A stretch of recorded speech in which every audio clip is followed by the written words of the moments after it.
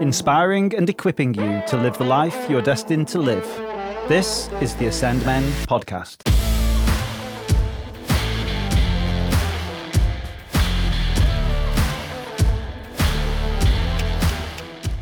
This is the third episode in our series on forgiveness and reconciliation.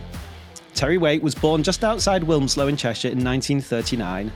In 1980, he was recruited as a special advisor and chief travel companion by the Archbishop of Canterbury, Robert Runcie.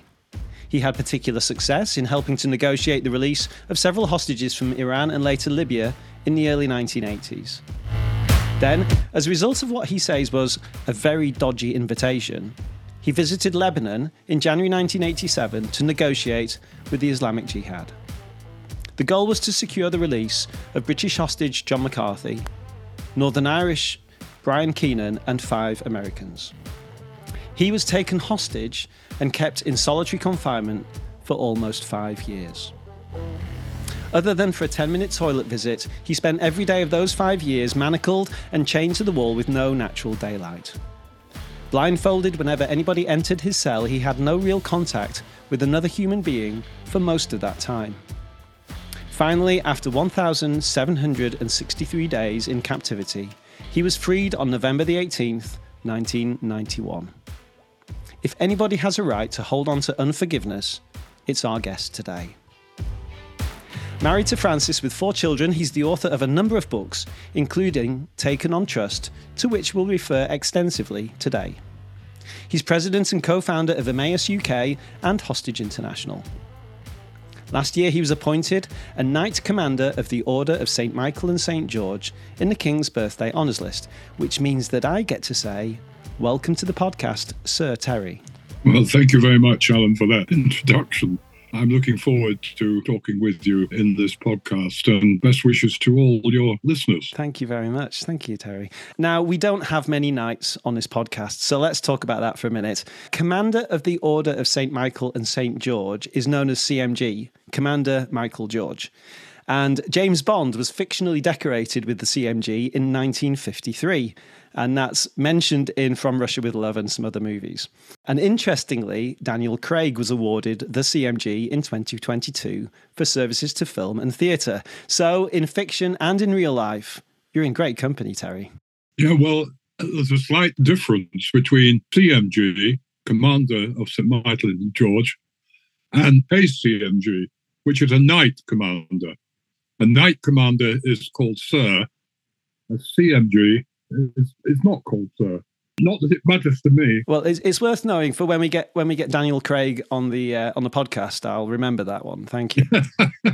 It's one of the senior orders of knighthood, and I was really quite surprised to get it. I mean, I had a CBE before, Commander of the British Empire, which is not increasingly less empire to command. And I was also a member of the British Empire, which all came to me years ago. So this is the end of the line now. It doesn't get any better. Now, other than a guaranteed table reservation at your favourite restaurant, which I believe is Roast in Borough Market in Southwark, what has been the biggest benefit of being knighted?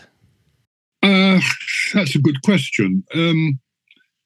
I suppose it would enable people to recognise that you might well be trustworthy, although not all people who've been knighted are trustworthy by any means, but most of them are. That it's an honour given by the state and a recognition that possibly you've made some contribution to the welfare of other people. That was my case. I mean, the knighthood was given to me for engaging in humanitarian activities virtually across a lifetime. To follow that with another couple of quick-fire questions, I read in 2015 that a Canadian Rockies rail journey was on your bucket list. Have you done it? No, I haven't. I haven't done that. I've travelled the Trans-Siberian Railway from Moscow to Beijing, and I've travelled in Australia from Perth across to Melbourne, across the Narrabri Plain, which is 400 miles of actually blank countryside, no trees at all. But I've never done the Rockies, and I doubt now, given my age, I'm approaching 85. I doubt now that I'm going to do it, unfortunately. Can I just remind you, you're going to New Zealand at the start of 2024. So if you can go to New Zealand, you can go across the Rockies on a train. Now, you had an extremely limited diet whilst you were in captivity. What was the one food that you fantasized about? I didn't. I didn't fantasize about food at all. And I don't think that would have been helpful to me. What I did, what the food I received, which was meager, I was simply grateful for it, grateful to have something to eat. And I used to say to myself, be thankful for what you've got, because there are many people who don't even have what you've got. I remember one Christmas day, a guard came in the cell. He was not a very pleasant guard, and I knew that he wouldn't provide much. And I got for my Christmas lunch a cold tomato and a cold boiled egg. And that was my Christmas lunch. And I thought to myself, well, be thankful for that. As I said, there are lots of people who don't even get that. So the real way to cope with that situation is to recognize that you still have life, you have something to eat, you're still alive, and be thankful for that. Yeah. And in fact, for the first week in captivity, I read in your book that you refused to eat anything. What was behind that? Well, I was angry when I was captured. I was angry for myself for taking such a risk to go and see hostages. The story, briefly, is that I was told that I would be given permission to see the hostages, one of whom was about to die. And I thought to myself, should I take this? It's a very high risk. And I said to my captors, I said, if I come with you, you'll keep me. And they said, no, they wouldn't. So I asked them to give me 24 hours to think about it. And they said, okay. And I got different advice. You can imagine the advice I got. Some said, don't go near it. Some said, you'll be all right. Some said, we're not sure. I myself was very uncertain. But I think in situations like this, when you do something for other people, consciously or unconsciously, you're doing something for yourself. And my mind went as follows, that if they're telling me the truth, and that man dies in captivity, and I haven't had the courage of my convictions to go and see him, I'm going to have to live with my conscience for the rest of my life. So there's a personal motive. So I went and was captured. And when I was captured, I was angry. I was angry with my captors for breaking their word, and I was angry with myself. And my way of dealing with that was to say, well, you've captured me physically. You haven't captured me completely. I still have control over my mind. And so I didn't eat for a week. After that week, they said, if you don't eat now, we shall make you eat. And by then, I got control of anger. See, anger is a normal human emotion. I mean, we all have it, and it need not be totally negative. Without it, it can be a stimulant. But if we allow anger to get the better of us, it will do us more harm than against those whom it's held. And I wrote a short poem. I wrote a book called Out of the Silence, which is a book of poems and reflections. And I think, I'm quoting from memory, one of the poems reads, anger is like a consuming fire, seeking all whom it may devour. Do not extinguish the flames totally, but calm yourself by the gentle glow of the embers. In other words, saying it's a very powerful force. It's within everybody. It can be used negatively and positively. Try and use it positively by warming yourself on the gentle glow of the embers of anger and turn it into something creative. Thank you for that. Thank you for sharing the poem as well. One of our pastors at the Shithu Church has a senior role at Penguin Books. And I know that publisher is particularly close to your heart after reading the story of your request for reading materials. Can you tell us a bit more about that story? The story is that my guards would never bring me books. They felt that, they said, we've never read a book in our lives apart from the Quran. But I didn't get books for about 3.5 years, 4 years. And so I had to depend entirely on what was in my head. And so eventually I met a good guard, a guard who was kindly, and he said, I'll try and get you a book. And he didn't know what to buy because he couldn't read English. And of course, he couldn't be seen going into an English bookshop to buy a book because that would have drawn attention to himself. So he picked out a book and brought it to me. And when he came into the cell, of course, I had to be blindfolded. And he dropped the book at my side. And he said, there's a book for you. When he went out of the cell, I picked the book up and I laughed out loud because, unknown to himself, he brought me Great Escapes by Eric Williams. But the next book was even worse than that. A couple of weeks later, he came back. This time he brought me, believe it or not, a manual of breastfeeding. Oh, goodness. Which really wasn't particularly useful to me. I mean, I'd had, my wife and we'd had twins many years ago. And I remember sitting up at night, bottle feeding one while she breastfed the other. And I didn't want to be reminded necessarily of those days, which would be tiring. So when he came into the cell to ask me, I didn't want him to bring me any more sort of books that were not useful books or books that would help me. So I asked for a pen and paper, which he gave me for a few moments, and I drew the picture of a penguin as best I could. Not very good at drawing. And I said, if you see that on the front of a book, buy it, it'll be a good book. Penguin books, of course. And of course he did, and he brought me Penguin books. I was always grateful to the Penguin publishers for publishing such a wide range of books and such interesting books. So Nigel, take that back to your management. That's a compliment from Terry there. I think what you said in another conversation was brought to you the importance of the symbol and how it crosses boundaries. And I think what it shows me is that one of the things you are famous for is finding some way of communicating with people, even when they may not share a common language, and made you a natural negotiator in Africa and later in the Middle East. At one stage, you were told that you had 5 hours to live. You said 3 simple things. You have the power to break my body and you've tried. You have the power to bend my mind and you've tried, but my soul is not yours to possess. And I'm wondering if there are any lasting effects, either good or bad, of that experience on your body, your mind and your soul. I don't think there are any lasting effects. I mean, it was an event in life, which was a traumatic event. I genuinely thought I was going to be killed because many hostages had been killed.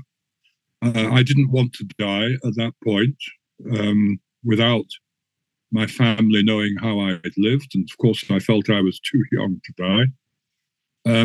It wasn't death that I was afraid of as such. I don't feel that I'm afraid of death. Of course, I don't think it's something you particularly look forward to. But I wasn't particularly afraid of death. What I was afraid of was, how would I die? Would it be a painful death? Would they shoot me, strangle me, whatever? I didn't know. And that was the fear of it.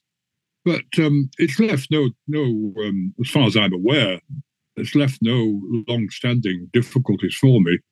But I do know, of course, people who have been through experiences like that have suffered as a result of post-traumatic stress, which mercifully I did not seem to have, at least in any serious degree. Now, you're a man of faith, and a few of your prayers are mentioned in your book. One of them, you said, God, I need you, your healing, your grace, your love, your forgiveness, and oh God, show me your compassion. I didn't read in your book anything where you prayed to be released. And I'm curious, did you pray for that? No, I didn't. No. See, I don't. I think this question points to the whole purpose of prayer. Now, first of all, I don't believe that if you have faith, you're necessarily subject to special treatment or special protection. I think you take as a human being your chances in life along with the rest of humanity.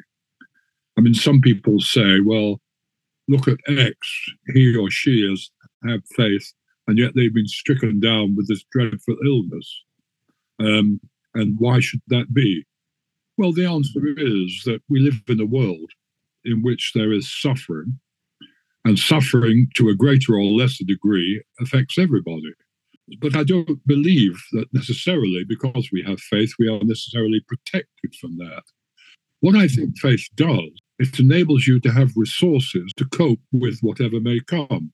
So that if you face a disaster or you face an illness, you can face it with reasonable calmness because you have those resources, that you are not just a body, so to speak, but there is a soul. Now, if you ask me to define what soul is, I find that extremely difficult. But soul, it's almost as though we are in our being. Well, let me put it this way.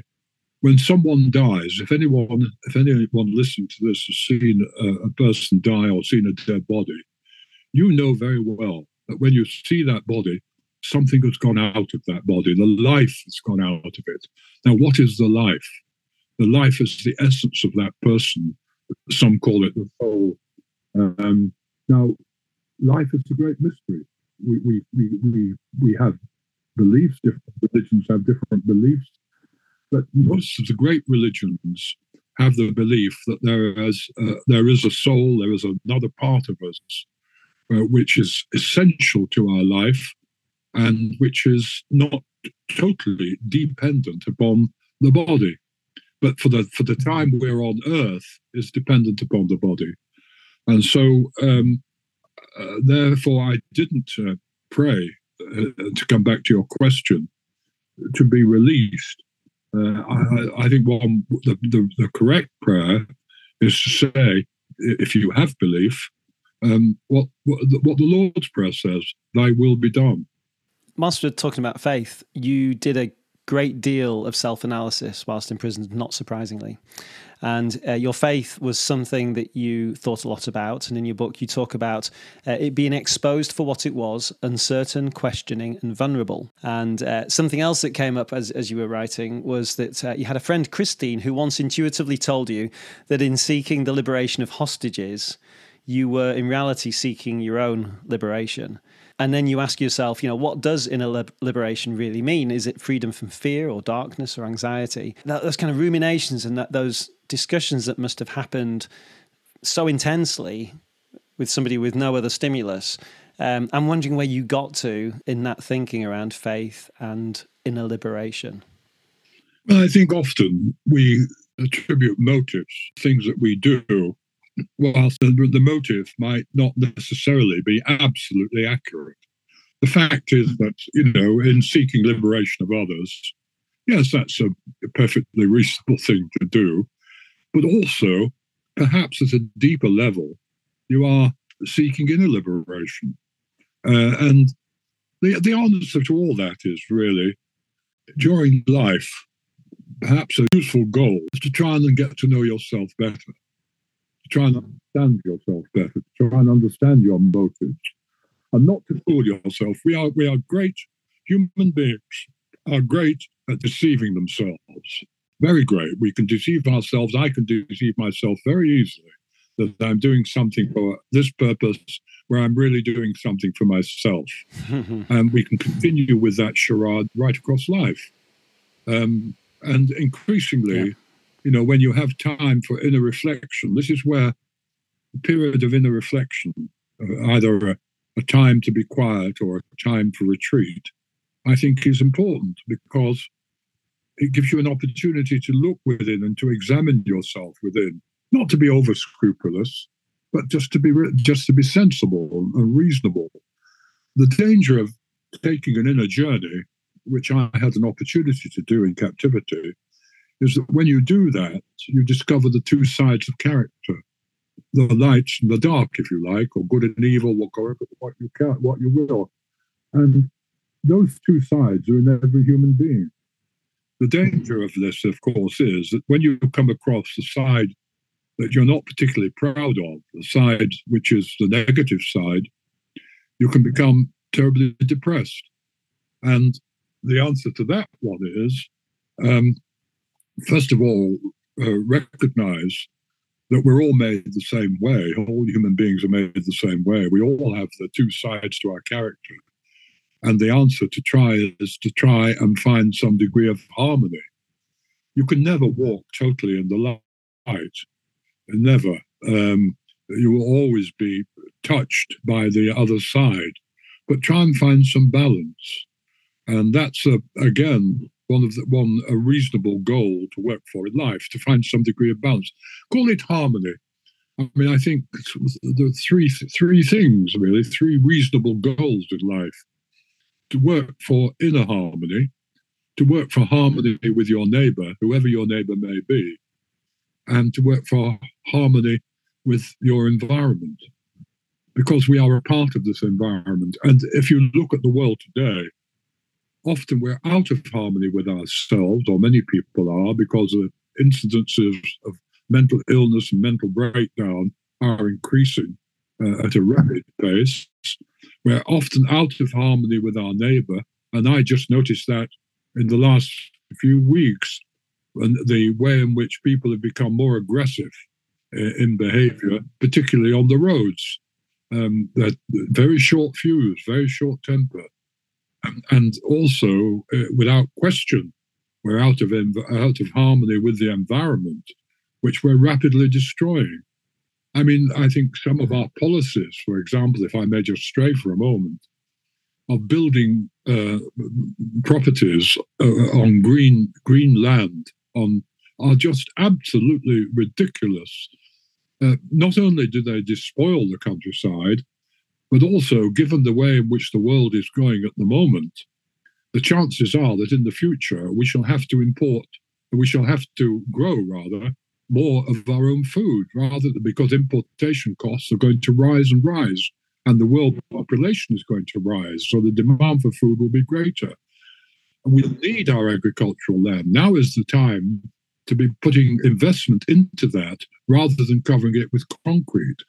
And the nonsense that these houses are being built for people who need them is just not true. It's untrue, because they can only they're built for people who can afford them.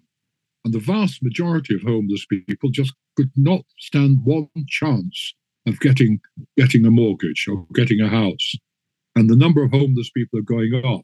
So we're not really, by just building houses, we're not really tackling the root problems of homelessness.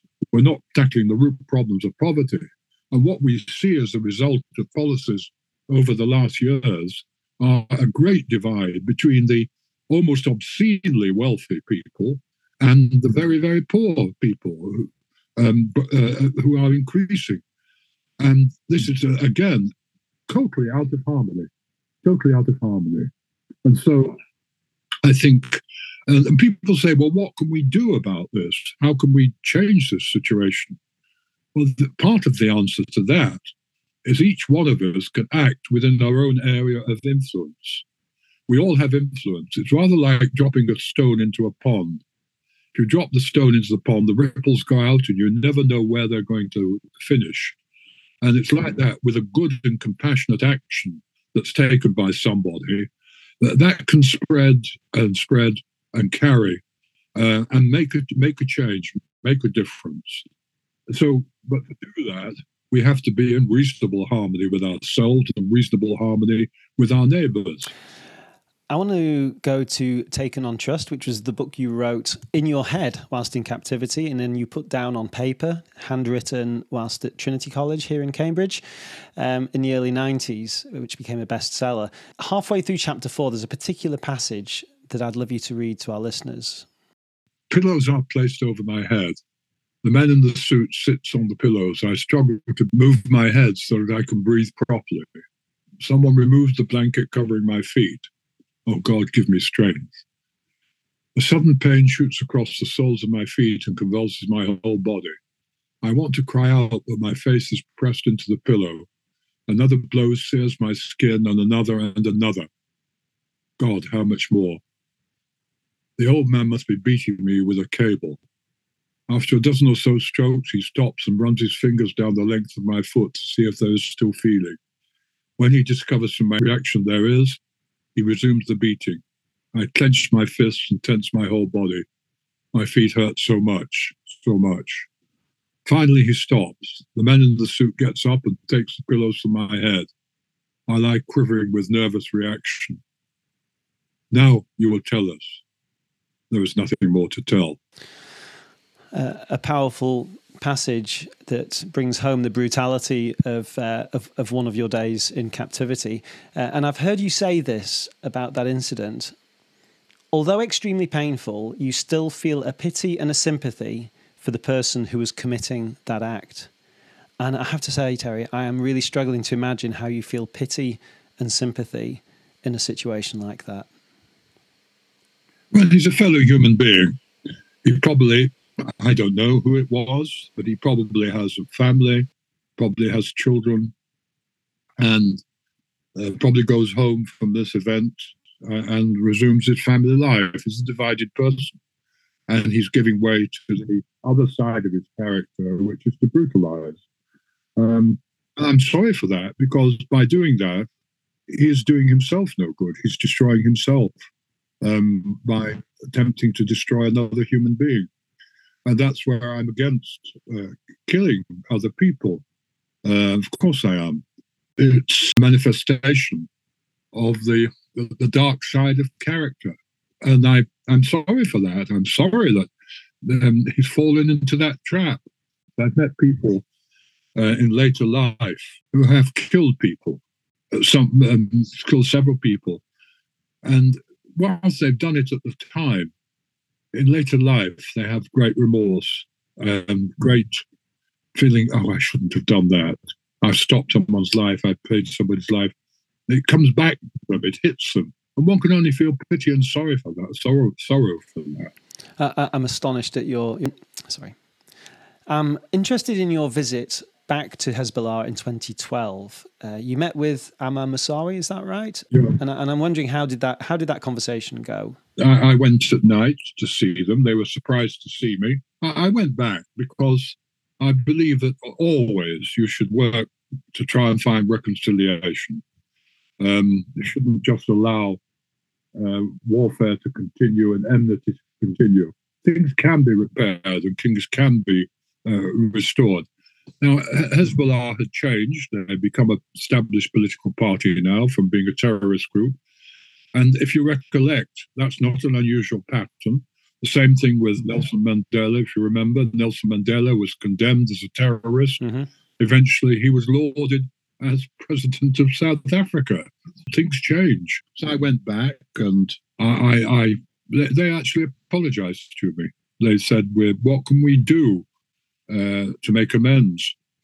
And I said that I'd just come back from the Lebanese border. I'd seen people who were sick and cold. Could they let me have heating oil for them? And they said, yes, they would do it. Now, that's only a small political gesture. I mean, it will not change things dramatically.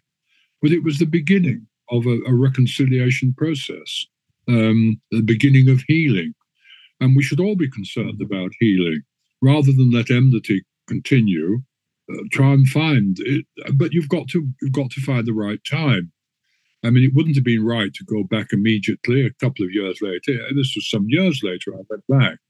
It's a question of timing, and it's a question of sincerity, being sincere in your desire to actually find reconciliation and find healing.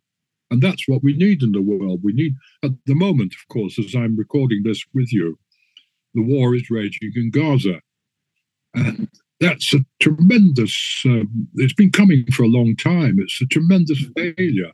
It's failure by the Israeli leadership. It's failure by the Palestinian leadership. It's failure by the international community to deal with this situation. And who are the people who suffer? The innocent people, women and children. And somehow the mistaken belief that warfare is going to resolve this problem. It will not. You will not resolve it by warfare. You will resolve it by fair dealing and by just treatment of people. That has to happen on both sides, for the Israelis as well as for the Palestinians. And it's going to be an extremely difficult road now to walk back from this situation where so many have been killed. But we're recording this just before Christmas, and I cannot help but remember that this Christmas, so many innocent people, women and children, and in particular children, are suffering as a result of warfare and as a result of the failure of people to be reasonable and to negotiate. And that is a very, very sad reflection on human nature. We may come back to that if there's time, but I just want to keep exploring forgiveness and reconciliation just for a little longer. On the podcast 2 weeks ago, we heard from Everett Worthington, who talked about two types of forgiveness: decisional and emotional. Decisional forgiveness, as a definition, is a behavioural intention to resist an unforgiving stance and to respond differently towards the transgressor. In my English, it's in your head. Emotional forgiveness is the replacement of negative, unforgiving emotions with positive, other-oriented emotions. In my words, in your heart. Do you recognise those two different elements and how that applied to you in your forgiveness of the perpetrators of your kidnapping? Well, I've never thought of it like that, and if I may say so, it sounds far too technical for me, far too academic. It's an academic response, and I assume it's a reasonable response.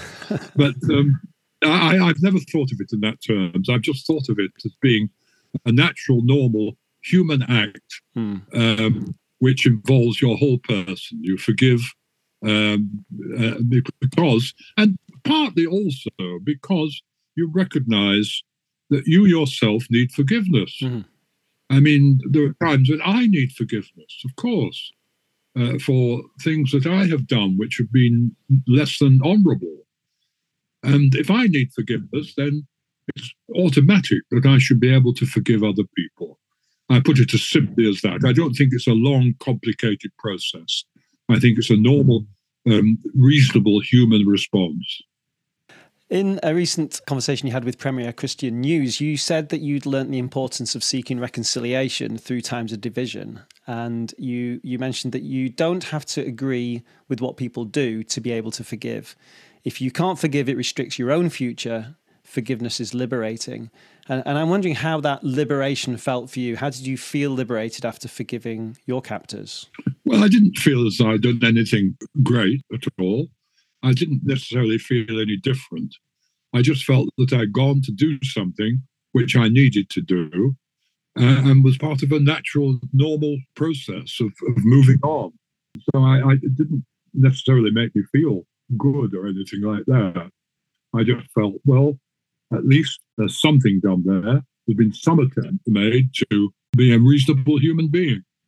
And that's all I could say. It's nothing more difficult than that. Now, you were taken hostage and interrogated specifically around an arms deal that Colonel Oliver North in the United States was making with Iran at the time. And I'm wondering, was that ever acknowledged by the Americans? Oh, yes, it was certainly investigated thoroughly by America. And it was recognized that it was totally wrong. And I mean, I was simply linked with it. I had nothing to do with it, but because I was engaged in negotiations in that part of the world where the Americans were, my name was automatically linked with it. I mean, my captors made one of the reasons they captured me, because they assumed incorrectly that I was an agent of America, which I wasn't. And of course, when I was released, when they realized that I wasn't an agent of America, that I was a humanitarian.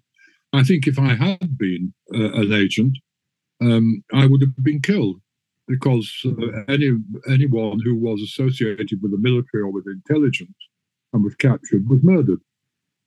I wasn't, so I was very fortunate to escape that. But I was compromised politically. But there we are. These things happen. Anybody who knows political life will know that it's a duplicitous game at times, and innocent people get caught up in it. As you've already said, Sir Terry, we are recording this just before Christmas, and you've already mentioned the conflict in Israel. In October, there were 240 Israelites captured by Hamas, And as of today, there are still well over 100 men, women, and children being held hostage. Now, when you were being held hostage, your cousin and broadcaster, John Waite, managed to get a message through to you through the BBC Outlook programme. And I don't think we can do that to get a message to those hostages in Gaza at the moment. But if we could, what would your message be to them?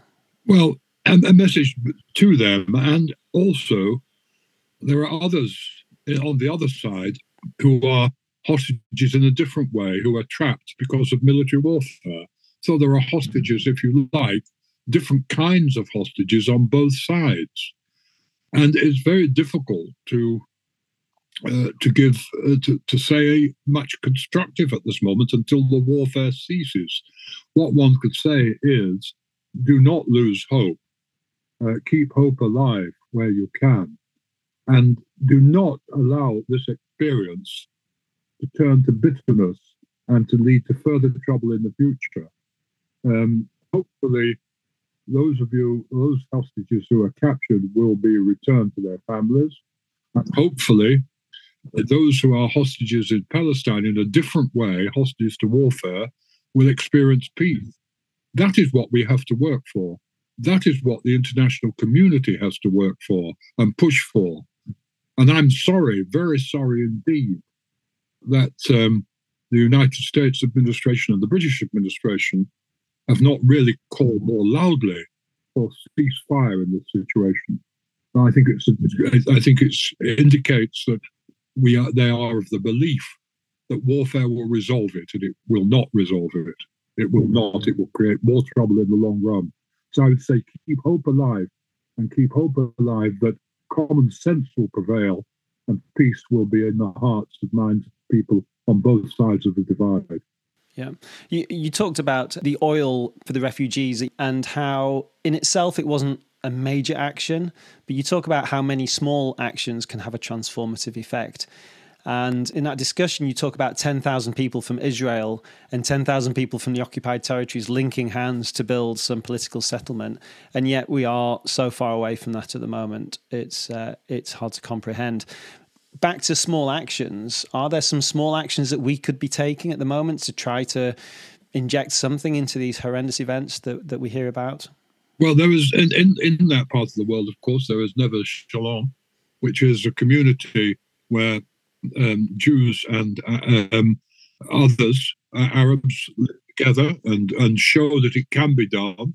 They're under tremendous pressure at the moment, tremendous pressure.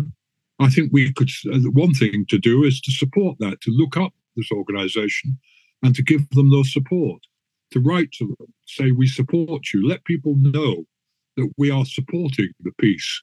We're not supporting warfare, we're supporting peace. And give support to those who are attempting, under extremely difficult circumstances, to work for reconciliation. So I will find some more information on that and put it in the show notes. So if you're listening to this and you want to do something meaningful, please refer to the notes. Now, just a couple of questions because we are running out of time, I'm afraid. But you said before going into captivity, you were sympathetic to people on the margins of life who had suffered. But you said that having been held hostage, you now have empathy for them. And to quote you, you said, you're knowing what it's like to have nothing, knowing what it's like to be kicked around, to know what it's like to be anxious or afraid. How can we as a society become more empathic without enduring, obviously, what you have been through? By getting to know ourselves better. Self-knowledge is important. Refusing to deceive yourself, to be reasonably honest about yourself. That's a difficult process. It's a lifelong process. But I think that's the beginning. That's the first step. To begin to know yourself. And when you know yourself and your weaknesses and your vulnerability, you can be a little more compassionate to others who have weaknesses and vulnerability. Yeah. Wonderful. In your book, you say, I'm not a bureaucrat and I am much more at home involved in the rough and tumble of life, which is exactly where I believe the church ought to be. So if Sir Terry were to found a church, other than the spiritual elements of silence and time for contemplation and good teaching, prayer, liturgy, the things which are really meaningful to you, what rough and tumble of life would your church get involved with? as the church is today in all its different aspects. It is seeking to serve the poor, and there are many church organizations who are doing that. It is seeking to encourage reconciliation. It is seeking to encourage self-knowledge. It's encouraging us to be more in harmony with each other. It's already these things are being done. The thing is, we don't hear a lot of what is being done.